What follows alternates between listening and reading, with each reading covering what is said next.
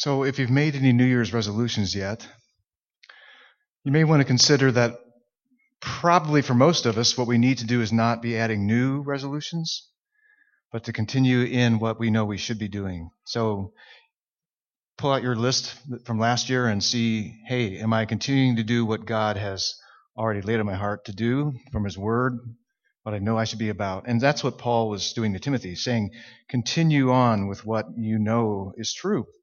We see that in 2 Timothy chapter 3, and so where we've been, to pick up where we left off back in November, which is a while to go back, but I was reading about the reformer John Calvin in the 1500s.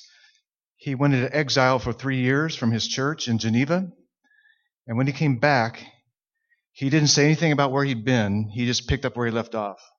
He left off in Matthew chapter 5, verse 13. He picked up Matthew chapter 5, verse 14, and kept going on after 3 years. So we go back about 6 weeks, and we pick up from 2 Timothy chapter 3. But what's going on in Timothy is Paul is writing to his chief primary disciple, Timothy. Paul's in prison, and he knows his time is short.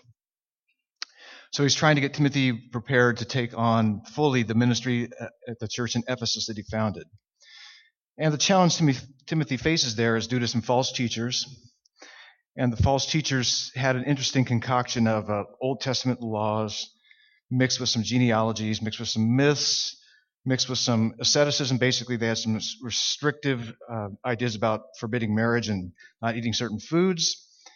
And they had a distorted teaching of the resurrection. So, and they topped all that off with word battles that produced quarrels and controversies. So they were very controversial. They got in a lot of word battles, and they had just a mixed hodgepodge of false teaching mixed with some true teaching, which was creating a lot of problems in the church. So this was Timothy's job, was to straighten this situation out. Paul probably felt pretty good he was in prison, not having messed with that. Just put Timothy up to the job, put Timothy up to the task. So Paul calls Timothy to suffer for the gospel and to hold to the pattern of sound, healthy words, because Paul, as the apostle that God had entrusted him, the message of the gospel, he was calling Timothy to rightly handle the word of truth. And then in chapter 3, verses 1 to 9, where we were last time, Paul said there would be difficult days coming.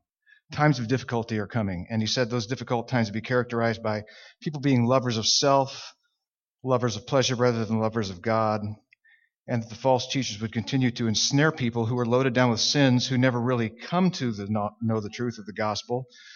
They don't get set free from their sins because they're not getting the truth of the gospel, so that's just going to continue to create problems. So Paul says to Timothy, fix this. So I'm going to ask you to stand while we read from 2 Timothy chapter 3, verses 10 to 17.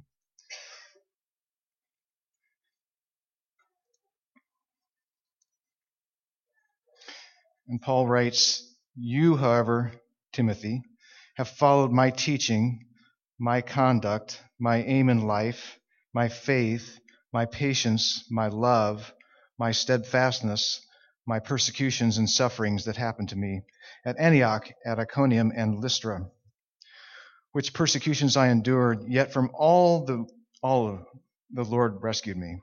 Indeed, all who desire to live a godly life in Christ Jesus will be persecuted, while evil people and impostors will go on from bad to worse, deceiving and being deceived.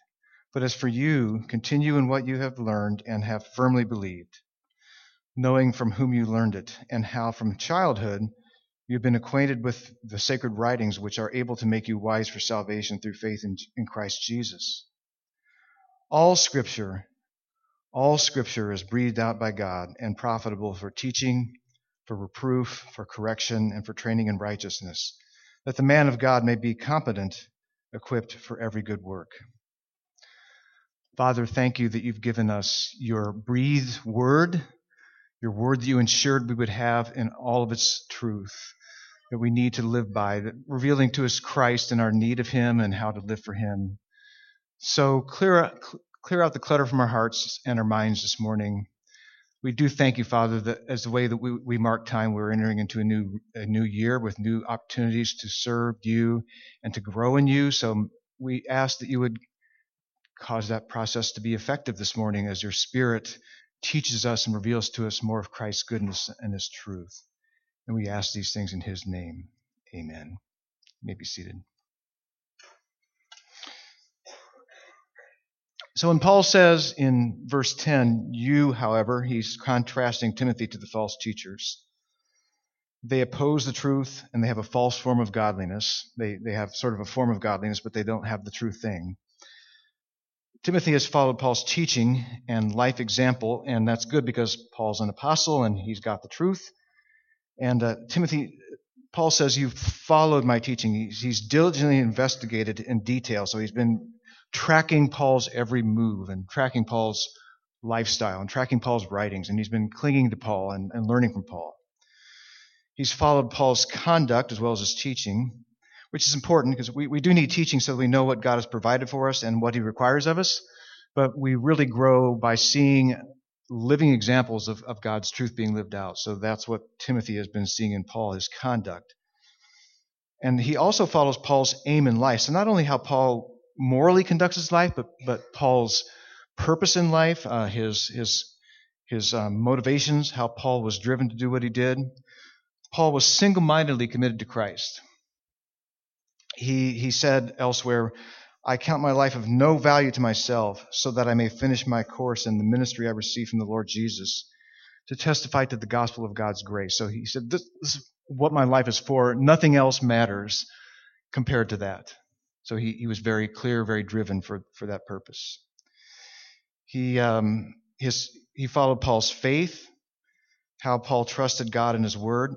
Like, Paul, how do you trust God in hard circumstances? I need to see that lived out. How do you do that? How do you go about doing that? He said, you followed my patience, Timothy. Just Timothy's asking, how do you have peace when the pressure is on or when you're being harassed or in putting up with annoying people? They did have annoying people back then too. So how do you do that, Paul? He said, you follow my love. What are the ways you love others as Christ has loved you? How do you love your enemies, Paul? Because you got a lot of them, so how do you do that? My steadfastness. So in talking about Paul's steadfastness, his endurance, he really sets up for what Paul brings up in verse 11, which is his perseverance and his enduring persecution and suffering. So we'll look at verse 11 where Paul brings up those last two. These are not so much character qualities as this is what Paul is doing. He's being persecuted and he's suffering.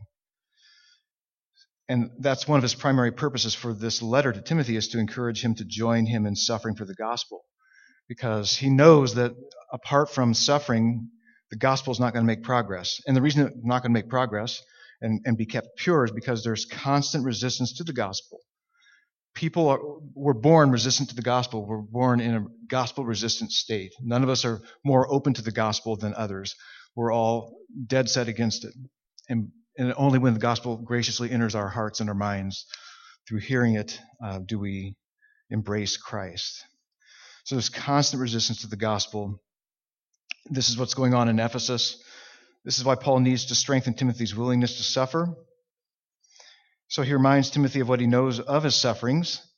Timothy had learned about Paul's persecutions that occurred during his first missionary journey before Timothy joined Paul's ministry team. So he was aware of the risks. He knew what he was getting into when he signed on with Paul, as well as God's ability to rescue. So Paul said, yeah, I suffered a lot, but God also delivered me. So far, God has delivered me out of every one of the persecutions I've faced. And so he talks about his time in Antioch. That's at the end of Acts 13. Paul and Barnabas were received well at first, but a group of opposing Jews showed up and stirred up the persecution against them and ran them out of the city. So from there they went to, and you read this in Acts chapter 14, they went to Iconium and stayed there for a long time. But those who were opposed to their message attempted to stone them. So they thought, well, we don't want to get stoned, so we'll leave. And we'll go to Lystra. So they went to Lystra. And in Lystra, Paul was able to heal a crippled man, and they said that Paul and Barnabas were gods. So, hey, you guys are gods. Wow, come join. Hang around here for a while. But then the opposing crowd showed up again. The crowd's been chasing him wherever they go, and stirs up the crowd against him. And they stone Paul, and they take him as dead and throw him outside the city, left him for dead. But he got better, and he came back to life.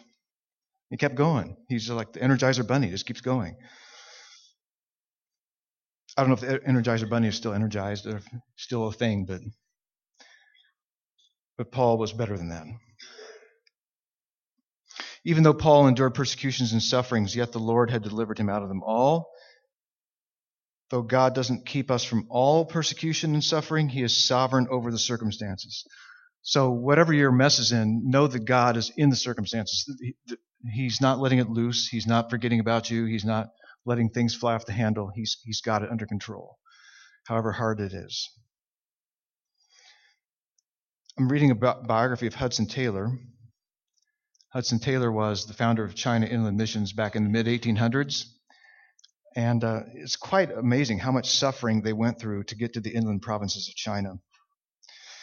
So after some decades of just like a handful, like Hudson and his wife died, and he had many kids that died, and many other missionaries that got sick and died.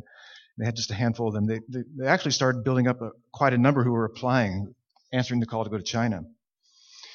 And so here is what Hudson began replying with a letter. If you applied for the China Inland Mission, this is what you would get.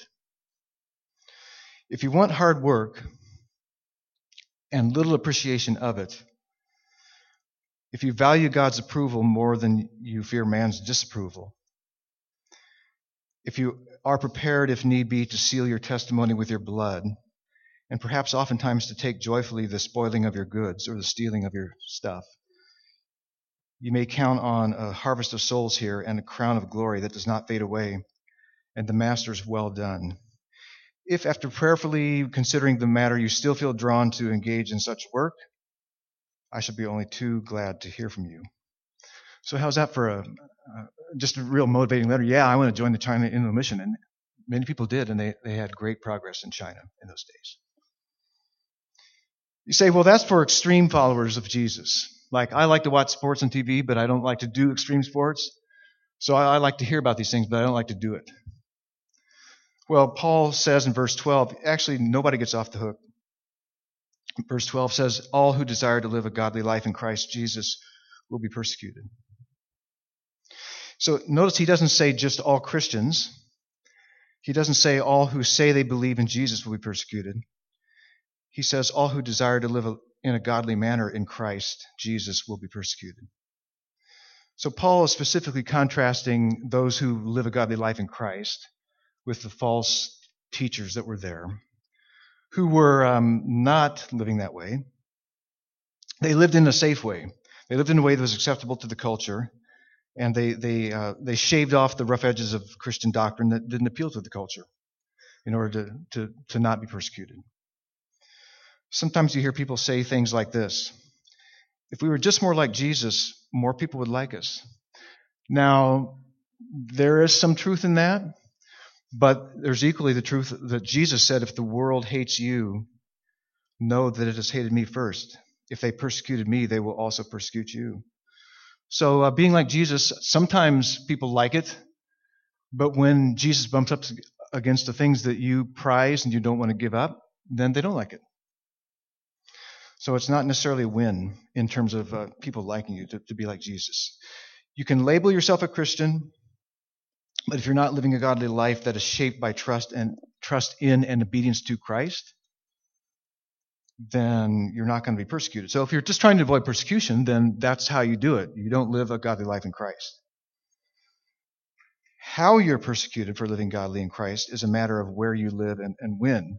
So different ages and stages of different cultures have different levels of persecution. It may be relatively minor, or it may be severe. It may be sneering and mocking. It may be rejection in family or social circles. It may mean the dreaded eyeball rolling. Oh, there he goes again. And that may be like, that's what we get a lot in the U.S. You can be sued sometimes for not doing things people like. I won't go further with it, but we do run into hassles in this country, even in this once Christianized nation. In some countries, you can be almost totally cut off from getting a job, disowned by your family. You can be imprisoned. You can be physically assaulted or killed. So in one country, the Marxist rebels said to a man named Nicholas, "Stop preaching about Jesus." Nicholas kept preaching about Jesus, so they cut his head off. So there are severe forms of persecution. There are less severe forms of persecution. That's why Jesus said we need to count the cost of being his disciple. How much rejection or persecution are you willing to endure for being loyal to him? And is Jesus worth it? And we don't know always how we're going to respond to it until we face it. Because to think about these things, hey, I could never go through that. But if you're sticking closely with Jesus, he gives you the grace in the moment. And then in verse 13, Paul says, in contrast to those who are living godly in Christ are evil people and impostors. Now, evil people are just living godless lives and not making any pretense of godliness. Impostors are pretending godliness. They're pretending to be Christians. They're pretending to be spiritual or religious. But they're deceivers. They're hypocrites. They're charlatans. And Paul says they will go from bad to worse. Not only are they deceiving others with false religiosity, they are being deceived. Every generation faces pressures to revise, to revamp, or jettison certain truths that the world sees as unacceptable and intolerable. It often starts with the desire to be relevant and reach people. So we want people to be able to hear the gospel, and so hey, if I say this, they're going to be offended. So we chuck this, we chuck that, and pretty soon we shave down to the gospel's no longer the gospel. So it starts out with an okay motivation, a good motivation, but where we start shaving off truth, we lose the gospel. And then we can't eternally help people. So in our days, one of the hot areas of we're being pressured to revise is the biblical teaching on marriage and sexuality. So not surprisingly, there are a number of Christian teachers who are suddenly beginning to realize, hey, the church has been wrong for centuries about this, and so we need to change what we believe. We need to make it more acceptable for the culture. So, and you compromise in that area, and oftentimes it leads to further compromises. The result is that the deceived person, although they maintain a shell of Christianity, no longer believes its essential truths.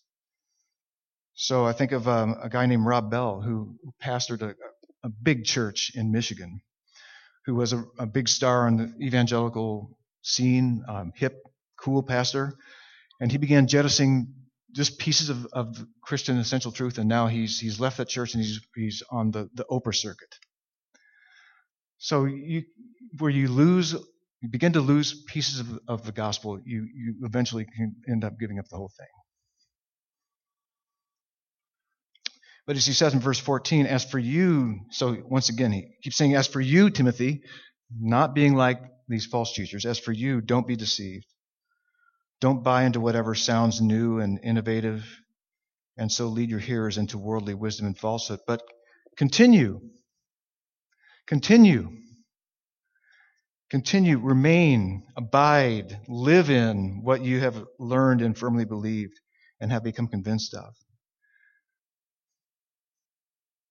Because you know from whom you learned them, you who were discipled by.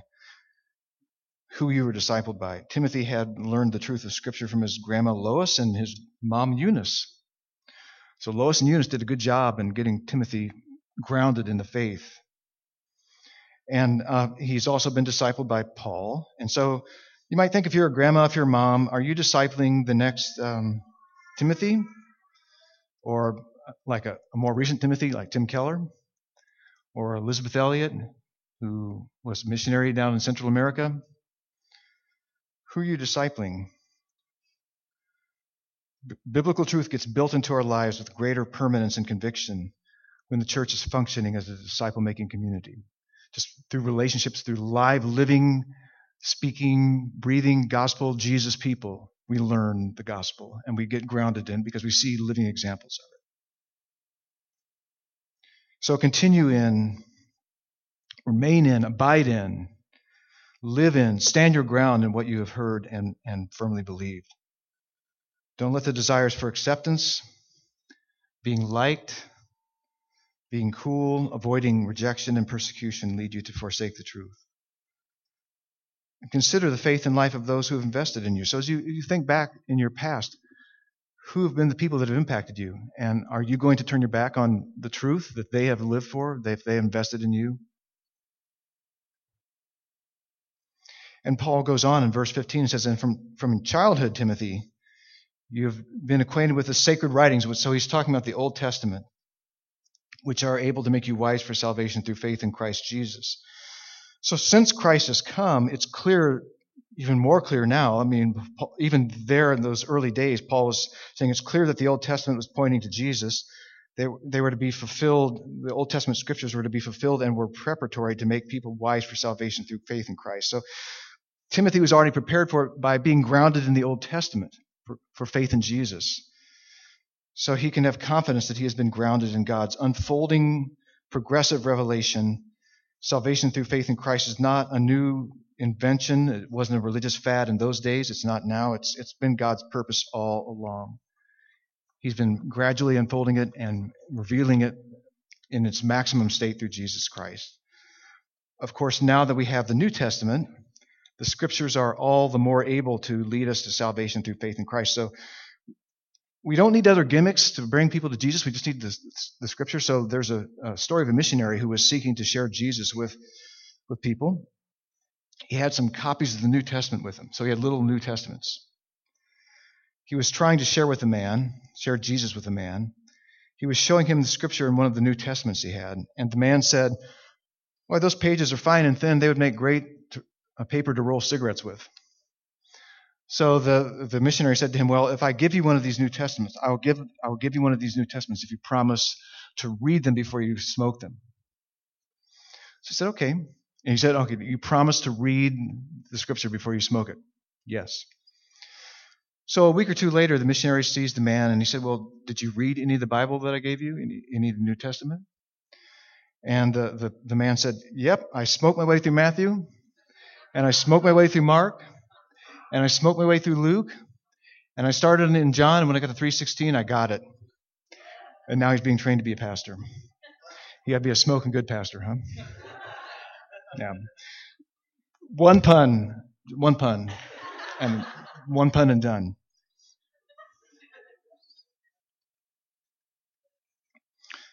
And then Paul says to Timothy, all Scripture is breathed out by God. Scripture is God-breathed. Some translations translate this as all Scripture is inspired by God, and that's fine, except when we hear that English word inspired, we tend to think that God just sort of gave people a creative spark, or that God made the Bible inspiring to us. And it is, but it's a better translation, I think, God-breathed, because the word in the Greek, okay, here's your Greek lesson for the day, theopneustos. Theopneustos. Theo, God, pneustos, breath. It's God-breathed.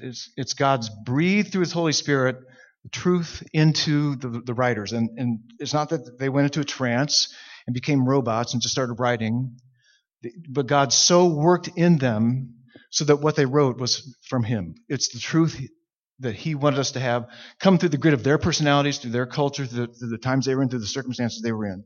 They were God-breathed. The Scriptures are God's breathed word to us.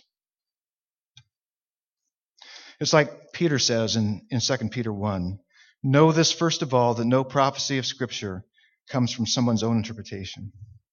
It's not something they dreamed up. For no prophecy was ever produced by the will of man, but men spoke from God as they were carried along by the Holy Spirit. And Paul says that because all Scripture is breathed out by God, it's profitable. We've got the God-breathed word. It's useful. What's it useful for? Well, it's useful for teaching truth. We're not just teaching human wisdom. We're teaching the words of the living God. And history shows that where churches or institutions or pastors or denominations give up believing that the Scriptures are truly the Word of God, they lose the whole thing. They have nothing different to say than you can get anywhere else. So it's not only profitable for teaching that what we are to believe, it's profitable for reproof. it corrects us. It shows us where we're wrong, where we have wrong beliefs. It exposes our false beliefs or where we're not believing true beliefs. The scriptures are profitable for correction. They correct ungodly behavior. And they're profitable for correction, not just because they teach us the facts of what, this is right and this is wrong. They do that. But they're profitable for correction because it's profitable for conversion. It converts us out of our old life and gives us the heart and the capacity to live a new life. So there was an American doing mission work among Native peoples in Guatemala. And so he participated in a worship service there, and it went on, like started at 2, went on to 3, went to 4, went to 5, went to 6, and it went for hours on into the night. And so Tomas, who was one of the Christians there, said, "Do you want to know why we worship for hours?" He said, "Well, I was a drunkard. I was a wife beater. I was a criminal. And I heard the word of God. I heard," and it's like, this is the scripture that he heard. It's from John 10. No one can snatch, this is Jesus talking, no one can snatch my sheep out of my hand. He heard that and he was converted. Like the word of God just pierced through his darkness and brought him to salvation in Christ. So because the scriptures are profitable for conversion, they're profitable for correction. And I just need to ask, are you converted? Is everybody in this room converted? That's an old word. We don't use that very much anymore. But have you been so impacted by Jesus that he has transformed your life? Or do you live in the old way? It's good to consider, am I really converted to Jesus? Or am I just buying into a religious shell? God wasn't wasting his breath when he led the authors of Scripture to write what they did. It's all profitable in some way for shaping our hearts and minds for godliness. The last thing he says is profitable for training or educating in righteousness. So good resolution is get trained in righteousness this year. And because he says it's profitable for teaching, for reproof, for correction, and training in righteousness, that tells us what the Scripture is for. It tells us that we need what it's for. This is what we need. We need to be taught. We need to be reproved. We need to be corrected. And we need to be trained in righteousness. So that's why we have Bibles. And we get that in Jesus. And he finally says in verse 17, all Scripture is breathed and profitable that the person of God may be complete. And I should have mentioned that all means all Scripture is profitable. Leviticus, genealogies, those super pristine pages in your Bible, if you still have a paper Bible that you've never cracked that are still stuck together, are still profitable. So all Scripture, the whole big storyline, as well as down to the pieces, down to the verses that you are familiar with. It's profitable that the person of God, the man of God, the woman of God, the boy or girl of God may be complete or competent or qualified, equipped for every good work. The God-breathed Scriptures are useful that you may be fully qualified for every good work. Do you read your Bibles? Listen to sermons? Participate in small group studies with the purpose and the expectation? Do you expect that when you are reading your Bible, when you're listening to a sermon, when you're participating in a small group study, that by what you study, by what you learn, by what you hear and ponder, you're being made complete, competent, equipped, fully qualified for every good work? Is that what you go to the Bible for, and do you expect it to do that for you? I mean, that's what it says it's for, and it will do it. But it helps if we really go after it with that intentionality. You say, well, I don't read my Bible, but I read Christian books. Well, let me encourage you, put the Bible at the top of your reading list. And if you have to choose between one or the other, choose the Bible over even reading Christian books. Or I might even say especially reading Christian books, because some of them are not very good. Let me just back up. Do you read your Bibles? Let me back up further. Do you read? Because the statistics say 27% of Americans last year did not read one book. So do you read something more than text, phone text, blogs, newspaper, novels? Read your Bibles. You need it. There's no other book that has been breathed out by God. You say, well, I don't get that much out of it. Well, by faith, knowing that the Bible is the God-breathed word and is profitable for growing you in godly belief and behavior, just keep plodding through it. Reading it, trusting that God is working His word in and through you. It's like you're going to start a healthy diet. You're going to start a healthy exercise program. Well, I tried it once. For a couple days, it didn't work. You need to be on it for months to really see good results. And it's really for life, so it's not just something to go for the short run. So keep in the Word, and not just reading it, but interacting with it in group settings as well. Pray. Open my eyes that I might behold wondrous things out of your Word.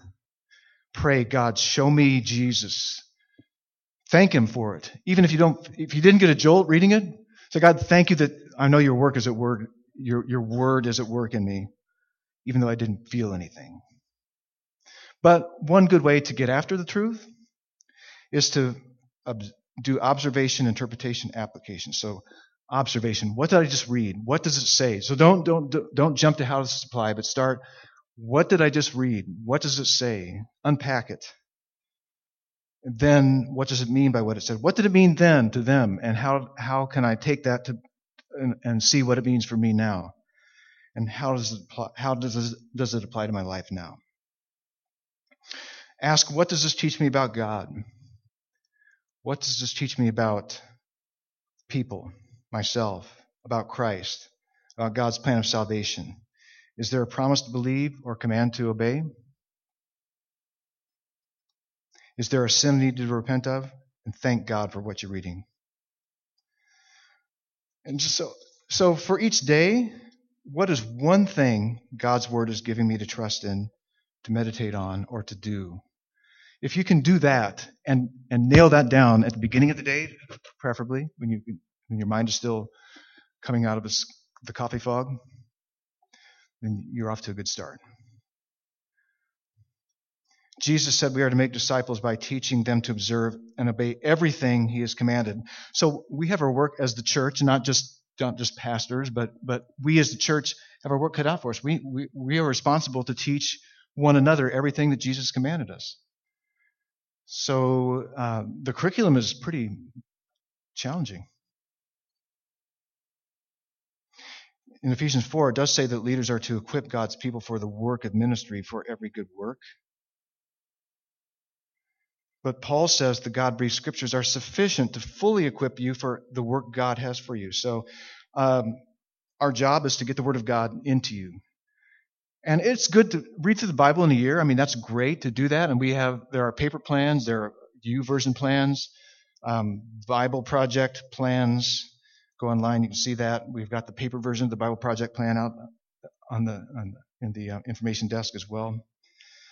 But the question is not how many times have you been through the Word of God, but how many times has the Word of God been through you?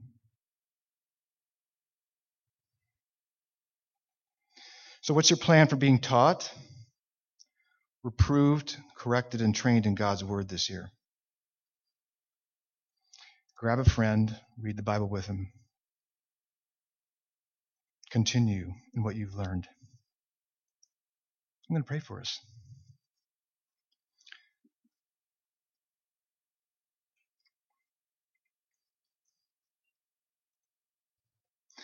Father, your Word is a living Word. It's living and active. It's sharper than a two-edged sword. It's sharper than laser, scalpel.